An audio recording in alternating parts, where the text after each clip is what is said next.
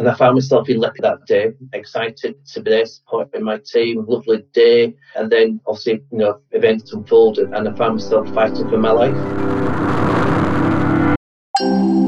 Welcome to the Wellbeing Champions podcast, brought to you by Loonbase. My name is Aaron. And my name is Tom. This is the Wellbeing Champions podcast, where we bring you pearls of wisdom from the best and brightest in the wellbeing world. We aim to share knowledge and learn from others on how to enable people to truly work and live well. Today's guest is Martin Roberts. Martin is the mental health lead at Lloyds Banking Group in Group Transformation. He used his own lived experience of mental illness to help implement a mental health agenda across all of his 10,000 colleagues. He introduces novel and exciting initiatives that engage and support his colleagues.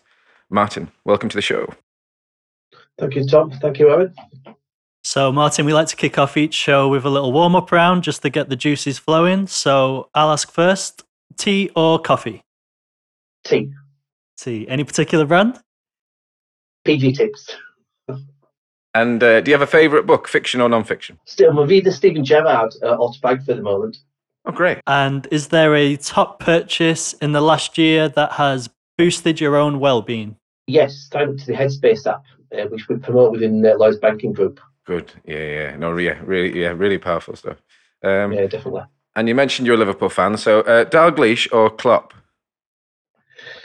Oh, wow, what a question. It'd have to be Dalglish because he was my hero when I used to go watch him and stand on the cop. So, yeah, it would have to be Dalglish. And if you could have a giant billboard anywhere in the world, so essentially getting the message out to millions or billions of people, what would you write on the billboard and why? It's okay not to be okay.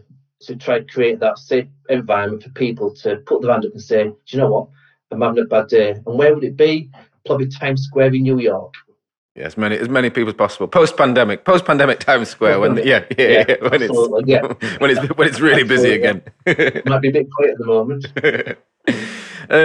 So Martin, I mean, you've got a really powerful story, and I'd love for you to introduce yourself to the audience and tell us, how you got into the current role that you're at within the transformation division at Lloyds Banking Group. No, that's fine. So if I start where I started my journey, if that helps. Yeah. So my mental health journey, I think, started on the 15th of April 1989. I went to a football match over at Sheffield, watched Liverpool and Nottingham Forest in the semi-final of the FA Cup. As people will know, it then turned out to be one of the worst football disasters ever known, the Hillsborough football disaster. And I found myself in Leppings Lane that day, excited to be there, supporting my team, lovely day. And then obviously, events unfolded and I found myself fighting for my life. Thankfully, thank God, I got out, but only got out by other people helping me. I climbed over, and sometimes I don't like to say it, but I climbed over men, women and children to survive, to get out. And I managed to get out on that fateful day.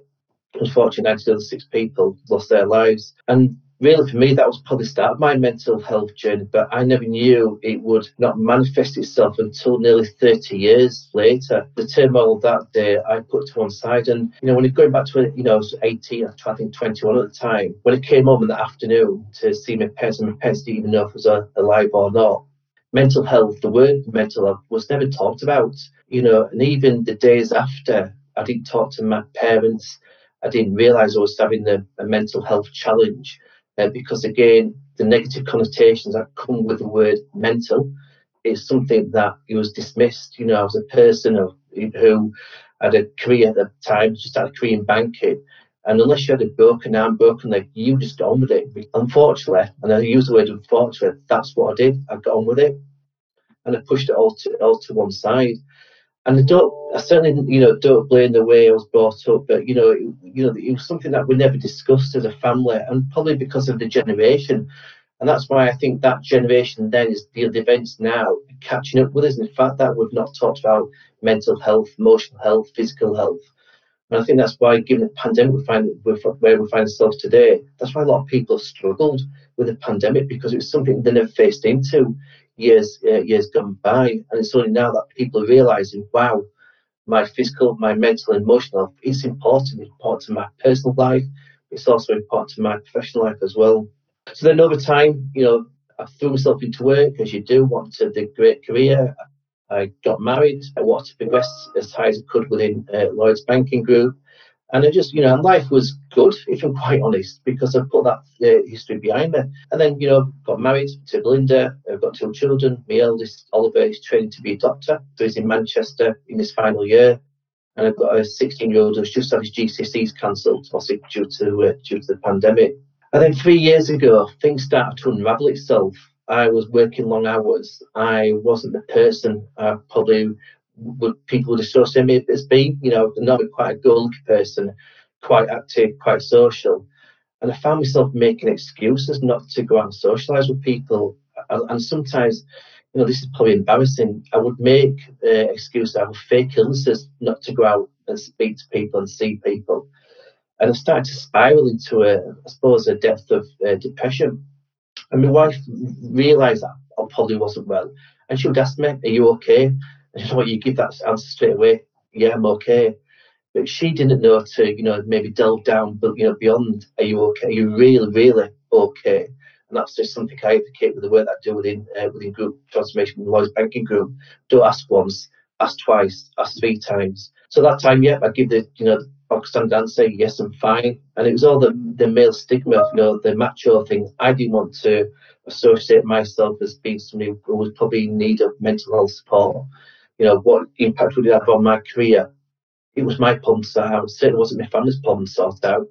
So I tried to soldier through. I tried to march through, but eventually, spinning all those many plays, some of them would eventually start to come crashing down. And the way they came crashing down is at the time, 2.5 years ago, my wife was diagnosed with a bone tumour.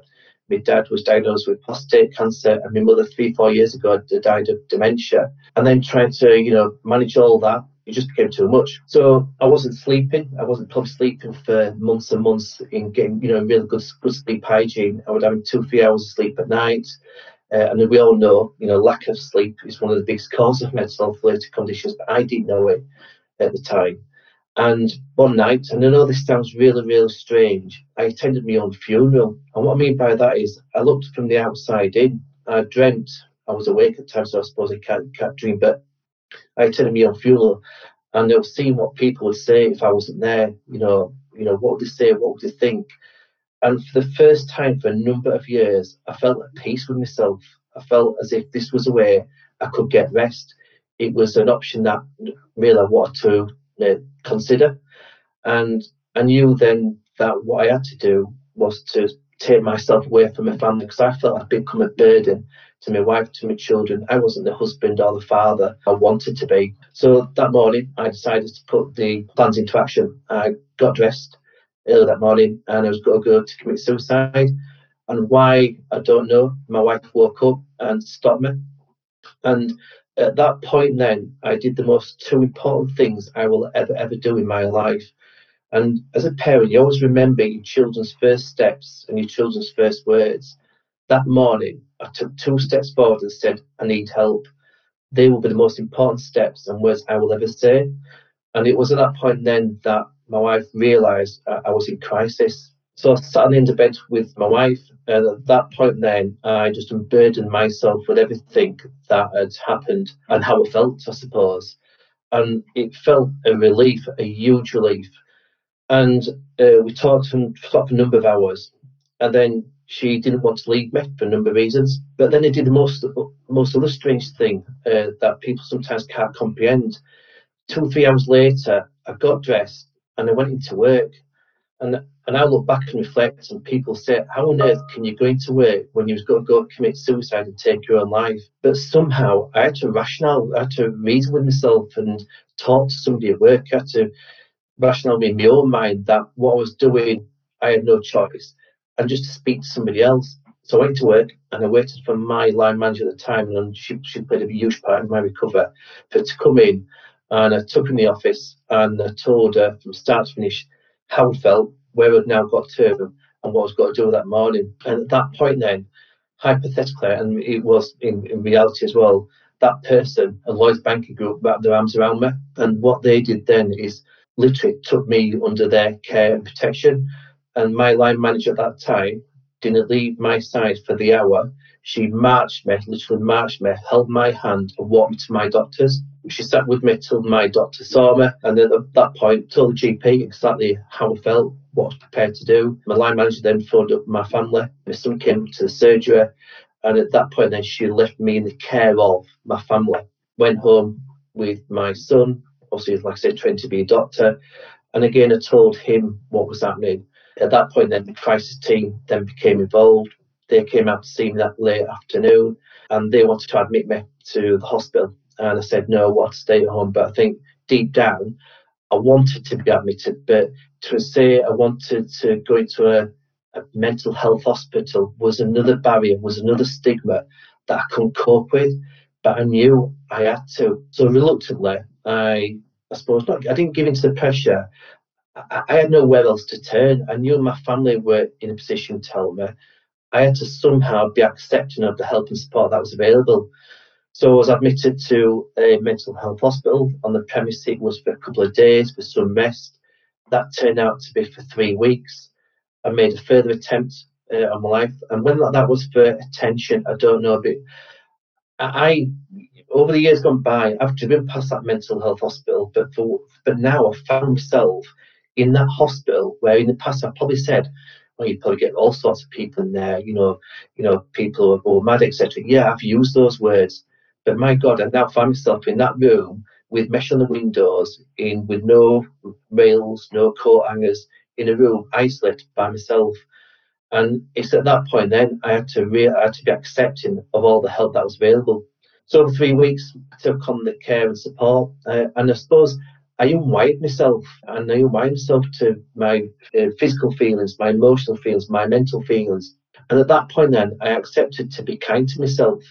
For 30 years, I've been a husband, I've been the father, I've been a career-minded person, I've been the laugh of the party, the jovial type of person. But somehow now I have to say, wow, this is my time now to try and look after myself, as difficult as it would be. So hypothetically, I stripped myself naked, and I was accepting to be the help and support, and had to look at how I've been wide my feelings. So that went over a period of 3 weeks through medications, through CBT, EMDR, etc. Got the support. I used the word released. It felt like I was released back into support of the family. And then over a period of time, 6 to 8 weeks maybe, then try to gradually phase myself back into that home life. But the trust, or the lack of trust, never left my wife, because when I came home, I might have said, well, I'm going out for a walk just to get some exercise, some fresh air. But there was always that niggle at the back of the mind. Where's he going? Has he got his mobile? How can we make sure we keep him safe? And that took months and months to build that trust back up. And throughout the whole period, Lloyds Banking Group, my manager, kept in touch with me. They went at my pace. They engaged with me. They wanted to do anything they could to help and support. But everything was done with my, I suppose, permission. And then, they keep holding me up, because I wanted to get back to work. I didn't want to be off running away any longer than what I needed to be. Because again, it's that thing, what will people say? God, it's been off 3, 4, 5 months. What will people say? So I was keen to come back to work. And then that was over a gradual period of time. I transitioned myself. Once I got into a good space at home, my next step was then, how could I come back to work? And that was done with the support and guidance of my GP. They didn't want to rush me. They wanted to make sure I kept on the medication, kept up with therapy, etc., kept up with the exercise, to try and remove that distraction of work. But eventually, I transitioned back into work on reduced hours or therapeutic hours. I think it was an hour a day for the first 2 or 3 weeks, which for me, going to work for an hour a day, by the time you put your laptop on and got set ready, it was time to go home. That felt really, really uncomfortable. But, at the time, I wasn't comfortable with it. But my manager kept on holding that mirror up and just being that point of checkpoint to say, just take your time. And it's only now I realised that was so, so important. The fact that everything was done at my pace, nothing was rushed. And, the time I made, I sort of seen that, but absolutely seen that now, that was absolutely critical to get me back into the work full time. So that period went on for about 6 months, and then transitioned. Then I came back to work full time, and I sat at my desk and thinking, what do I do now? I can carry on being the program manager that I was. I can carry on with a career that I wanted. But things have changed over, previously in the last 12 months. What's happened to me? I can't change the past, but I can try to change the future. And what's happened is part of my DNA. I wish I could change it, but I can't. And so I want to give something back. And I was having a conversation with my line manager, and within our division, we were going through a number of changes. And she said, well, why don't you speak to one of the directors to see if you can do something in a supportive role to support colleagues who may be going through some of their own challenges, given the organisational change we're going through. So I approached my director, said, is there anything I can do side of the desk in addition to my programme manager role, where I can support colleagues with their well-being, given some challenges that they may be going through. And I think within an hour, 2 hours, she came back, well, great idea.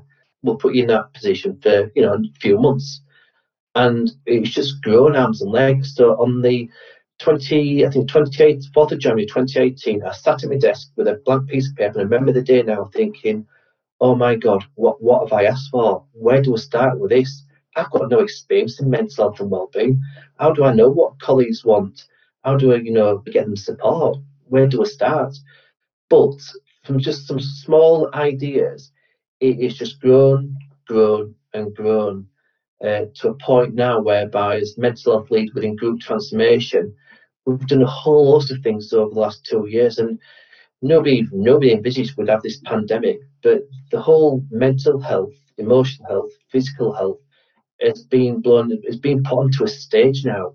And my view is, if we don't grasp the opportunity that this pandemic has given us, and try to take something positive out, something so negative, we'll never ever get this opportunity again. Hopefully. So we've got to grasp it with both hands. So it's now evolved into the role that I've now got as a mental health lead within group transformation. We've done a whole lot of initiatives over the last 2 years, but I think going back to a point you may have mentioned at the very beginning, Tom, it's the colleague story, it's the personal story. Yeah. And it's not about me, it's not about what I went through, because we all go through our challenges. Some are more severe than others, absolutely. But it's about how we can take things forward, how we can take something so negative, so dark at that moment in time, and try and put it into something so positive. And again, it's not about me, it's about showing vulnerability and showing it is okay not to be okay. And just by taking 2 steps, literally taking 2 steps and saying, I need some help, can absolutely be life-changing, but life-changing in such a positive way. Absolutely. And I suppose the first thing I want to say is thank you for sharing your story. And then listen to it here, we were completely transfixed. It's a really powerful story. It's amazing you've got to this point where you can so openly, share it and discuss. And I think the power then to say to others, look, this is an experience I've lived through. This is where I've got to. Please, if you're struggling, talk about your mental health. And there's 2 points I'd like to raise. The first one being this, that your story is very typical, unfortunately, for male mental health and for men who are in the working population at work. And it shows you that you can have colleagues in your organizations who have got such a severe depression that they're planning their own suicide, planning to take their own life, and they could still be desk next to you, or they could still be on a Zoom call with you. And even though some of the warning signs are there, they still kind of battle on regardless. You mentioned your sleep was poor, you felt a burden on your family, low self-esteem. All those symptoms were there, but still, there's still this kind of male pride, this societal issue that we've got of, particularly in male depression, of that we kind of plow on regardless and stiff upper lip. Yeah, and I'm so grateful that you've got to this point now, and I'd say that crisis, my other point was how well managed the crisis was by, what a gold standard example of managing somebody presenting in crisis in work of your manager. And I don't know if you want to mention a name or not, but Wendy Martin, I mean, like I say, she was phenomenal. And the other point I want to mention, if it's okay, Tom, is on that morning when I was in the mental health hospital, my wife threw away all the clothes that reminded her of that day. The only thing she didn't throw away, we'll never know why, was a pair of brown shoes. And okay, a pair of brown shoes. But for whatever reason, I put those shoes on that morning, and I was going to go to where I was going to go to take my own life. So they were going to take me on a path that, would have had a huge impact on a lot of people.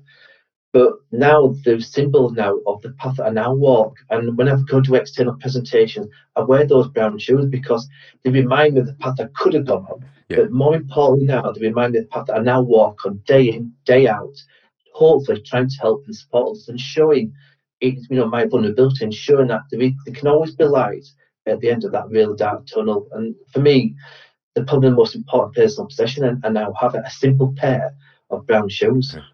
Oh, well, I mean, I'd say about Wendy that she exemplified a gold standard in terms of somebody presenting in crisis. The advice is, if somebody's expressing that they're in this position, stay with them, listen to them, empathetically. If you can, if they're open to it, go and seek help directly and take them to seek help exactly as she did. And in my practice, I probably see people presenting, and it's always men, but people presenting in such dire circumstances, maybe 5-6 times a year like this, and we say, your GP will take you seriously 100%. This, if I see this presentation, and I've had it a few times on the phone recently because of the pandemic, and obviously we telephone triage all consultations first, but when you get this on your phone, for me, it's the warning sign that you drop everything else, because this is really, really serious. Everything else can go to the side for 10, 20, 30 minutes, bring the person in and get them the help they need sooner rather than later. And I'm glad that was your experience, that you had somebody that that did listen to you, got you in front of the crisis team, and inevitably very difficult 3-week admission. I can completely understand. And obviously, like you said, a real 6-month trajectory before you were back to work full time. You hit the nail on the head, Tom. In fact, you used the word listen. I think a lot of people are sometimes hesitant that if they get a person in front of them who's really struggling, is what do I say? I might say the wrong things. But at that point then, I didn't need to be guided to sort of this support there. I just needed somebody to listen to me. And that's all it was, to listen to me. It can be the most easy thing to do, but yet it can be the most difficult thing to do, because people do become afraid of, if they say the wrong things, they might, send him, timber or ditch, whatever it may be. But at that point then, I just needed somebody to listen to me. And I think, given this pandemic and where we find ourselves today, I think we're in a situation whereby we have to listen differently, and we have to act differently to where we were 12 months ago. And it's so important, that word, just listen. That's sometimes all you need. Oh, absolutely. Again, one of the most powerful things you can do is just listen, acknowledge what people are feeling, and then when appropriate, guide them to some support. You mentioned the initiatives that you've taken hold of in the past couple of years and are driving forward within the transformation group. Tell us one that you're kind of most proud about, and the one that you really stand by and you want to share with people. I think the one that really stands out is probably the first initiative that we ran, and that was the Tuning Choir Group. And where all that stemmed from was also from the first presentation I did around my own story. And it was an event in London at St John Lewis's office. I was invited to go and tell my own story, but more importantly, tell around what I was trying to do within the division, within Lloyds Banking Group. And after my presentation, a couple of guys came up to me and said, "Have you ever thought about singing?" And I thought, me personally, I said no, because I can't sing. So I said, no, singing in the workplace. I thought, well, that's even worse. So I said, no, what about setting up a choir within your work group? Because there's a number of benefits to singing. It's great for the whole, for endorphins, creating that great good feeling, but also creating that community spirit. So, to cut a long story short, I gave some idea, did a bit of research on the benefits of singing for mental health and well-being. And I put a proposal together and went to my director, who was a director who put me in the position, and said, "I've got an idea. I'd like to set up a choir group within Lloyds Banking Group." And I got a few, strange glances, but fair credit to my director. Let's give it a go. And I think that's a lot of things in the fact that we've got to do things individually different with mental health and wellbeing. We can't keep doing things the same old way. We've got to do things that engage us with people. So directly, indirectly, developing their own mental health and wellbeing, and maybe helping the well-being of their family and their friends, etc. So I got the proposal together, and I sent an email out to a number of different areas within group transformation with Lloyds Banking Group, and I engaged with a company called On Song.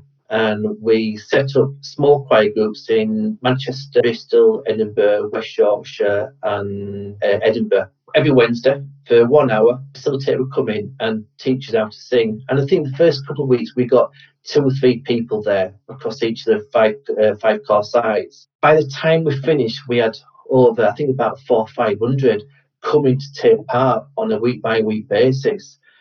And that initiative just grew arms and legs, so much so that we were then invited in at various events. We then recorded a song which we then used to promote and raise monies for Mental Health UK. And it ran for about 18 months. And I wanted to somehow bring it to a conclusion whereby we could really demonstrate on the differences it made to colleagues' well-being.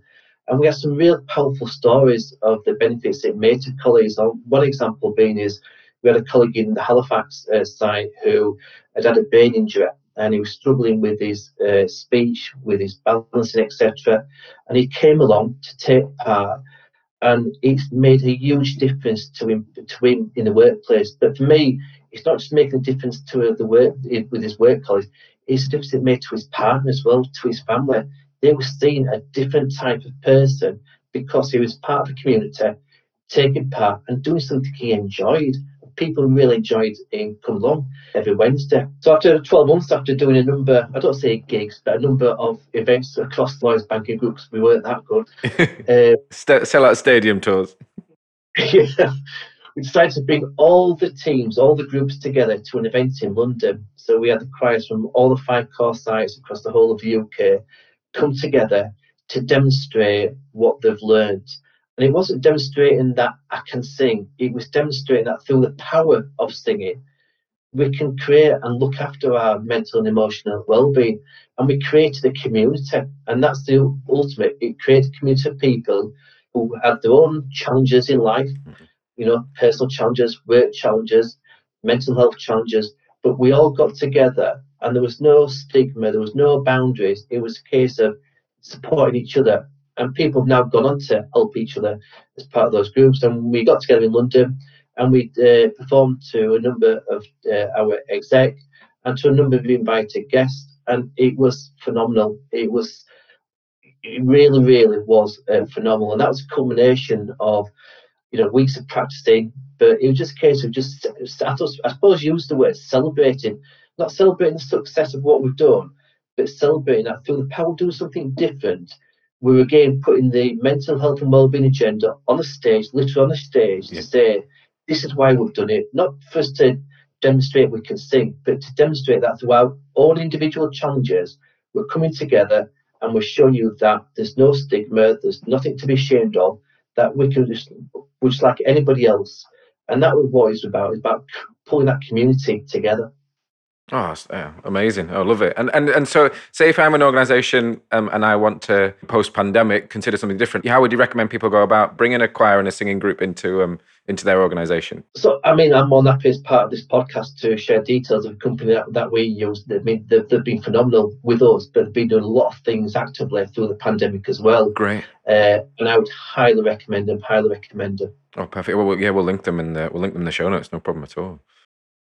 Oh, great. And yeah, like I say, hopefully it's not too long before we can get back to those great live social events that make those things possible. I'd love to almost hear if there's a digital equivalent, or just in terms of digital tools in general. I'd love to hear what you provide for your team, and any specifics that come to mind. Yeah, we've done a lot certainly within our division, but predominantly across Lloyds Banking Group. And we promote, for example, the Headspace. So we make the Headspace app available to all colleagues free of charge. Yeah. And sometimes people are quite sceptical of using an app for well-being. How can that improve my well-being, an app? But sometimes you've got to try these things that you wouldn't normally try out. And it's got things on there around sleep hygiene, nutrition, conversations, that social contact, etc. Some really, really useful tools on there. And, colleagues who probably in the past have been quite, maybe not even thought about it, have now gone into it and given it a go, and it's made a difference. And I'm a great believer that sometimes you have to take small steps to then eventually take big strides. And it's just these small incremental steps, trying something different, it can make a huge difference, to people's well-being. In addition to, we've been stuff around financial well-being, because again, there's a stigma that's associated with financial difficulty. Yeah. Well, if you don't address that, ultimately that leads into mental health-related conditions. So again, we're trying to remove the stigma, not just on the word mental health, but other things that can cause the mental health-related conditions, financial difficulties, etc. So we've done a lot within that space as well. Great.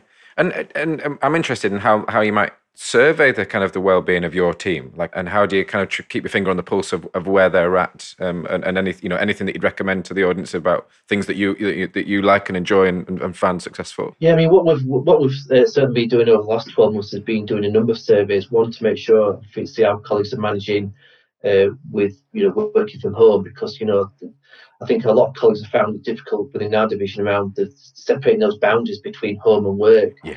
But one thing I personally think's worked, and what I've been running across group transformation, is I call them fireside chats, right, where we get a small group of people together and with a senior member or an executive member to come along and hear firsthand how colleagues are managing, hear some of the challenges that our colleagues are facing into.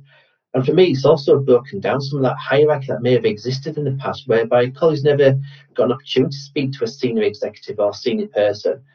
But our colleagues have seen, also our executives have seen, people's living rooms, people in the background, family members. So home has become work and work has become home. So a lot of that hierarchy has been removed. But those fireside chats are so powerful because, one, you hear firsthand. It also gives you then something tangible you can then work towards that maybe colleagues are having difficulty with, and it tends to be a lot of similar themes. Be it homeschooling, be it spinning many plates, being working long hours, how to get that physical exercise, how to turn off from multiple Teams meetings. Some of the common themes that we can then address.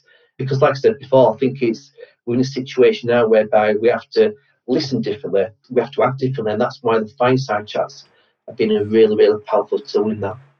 Great. Oh yeah, and what a way to kind of break down barriers in hierarchical institutions and to say, look, yeah, everybody's human, everybody's kind of in their own little office or lounge or kitchen area or whatever, and what a great way to again, we talk about the power of connection, and what a great way to connect with all members and to get an understanding of where people are coming from. So Martin, I'd love to hear your thoughts on what mental health initiatives you kind of see coming up in 2021 and beyond, and some things you'd love to see emerge. I think what we need to do is we need to continue to listen to our colleagues, listen to what's needed. Because I think sometimes in the past, a lot of organisations can preempt with what colleagues and what their teams need as opposed to what they really need. So for me, it's around just continue to listen to some of the challenges that people have got to face. And I think I touched on it before. Personally, this is my personal view. When we've had his jabs and his injections, etc., that for me is not the end of this pandemic. In some respects, it's probably maybe the start of it, in the fact that some of these challenges around mental health related conditions are still to play out. We will have colleagues who pre-pandemic would have never given it an inclination around their mental health and physical health or their emotional health, but now they probably find themselves that they are struggling with certain aspects of their well-being. So I think it's a case of doing initiatives that are innovative, that are different, and which engages with the colleague. So that can be complemented around statutory training. But again, it's bringing people in. Because colleagues' personal stories are very, very powerful. And I think we have to continue to show that vulnerability. And I think it's just a case of trying to, where can we build back better? We've got an opportunity now that the pandemic has given us to build back better for the future around mental health and well-being. And I think, mental health advocates, which we've got within our division, will play an important part in that, in cascading that message, cascading initiatives, and also continue to create that safe psychological environment that people can come forward to seek the help.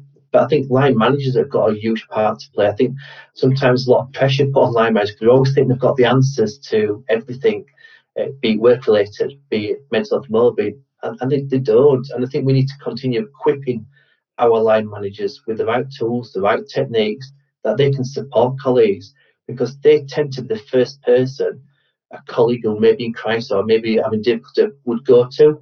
And a line manager is no different to anybody else. They might be having their own personal challenges, their own work challenges.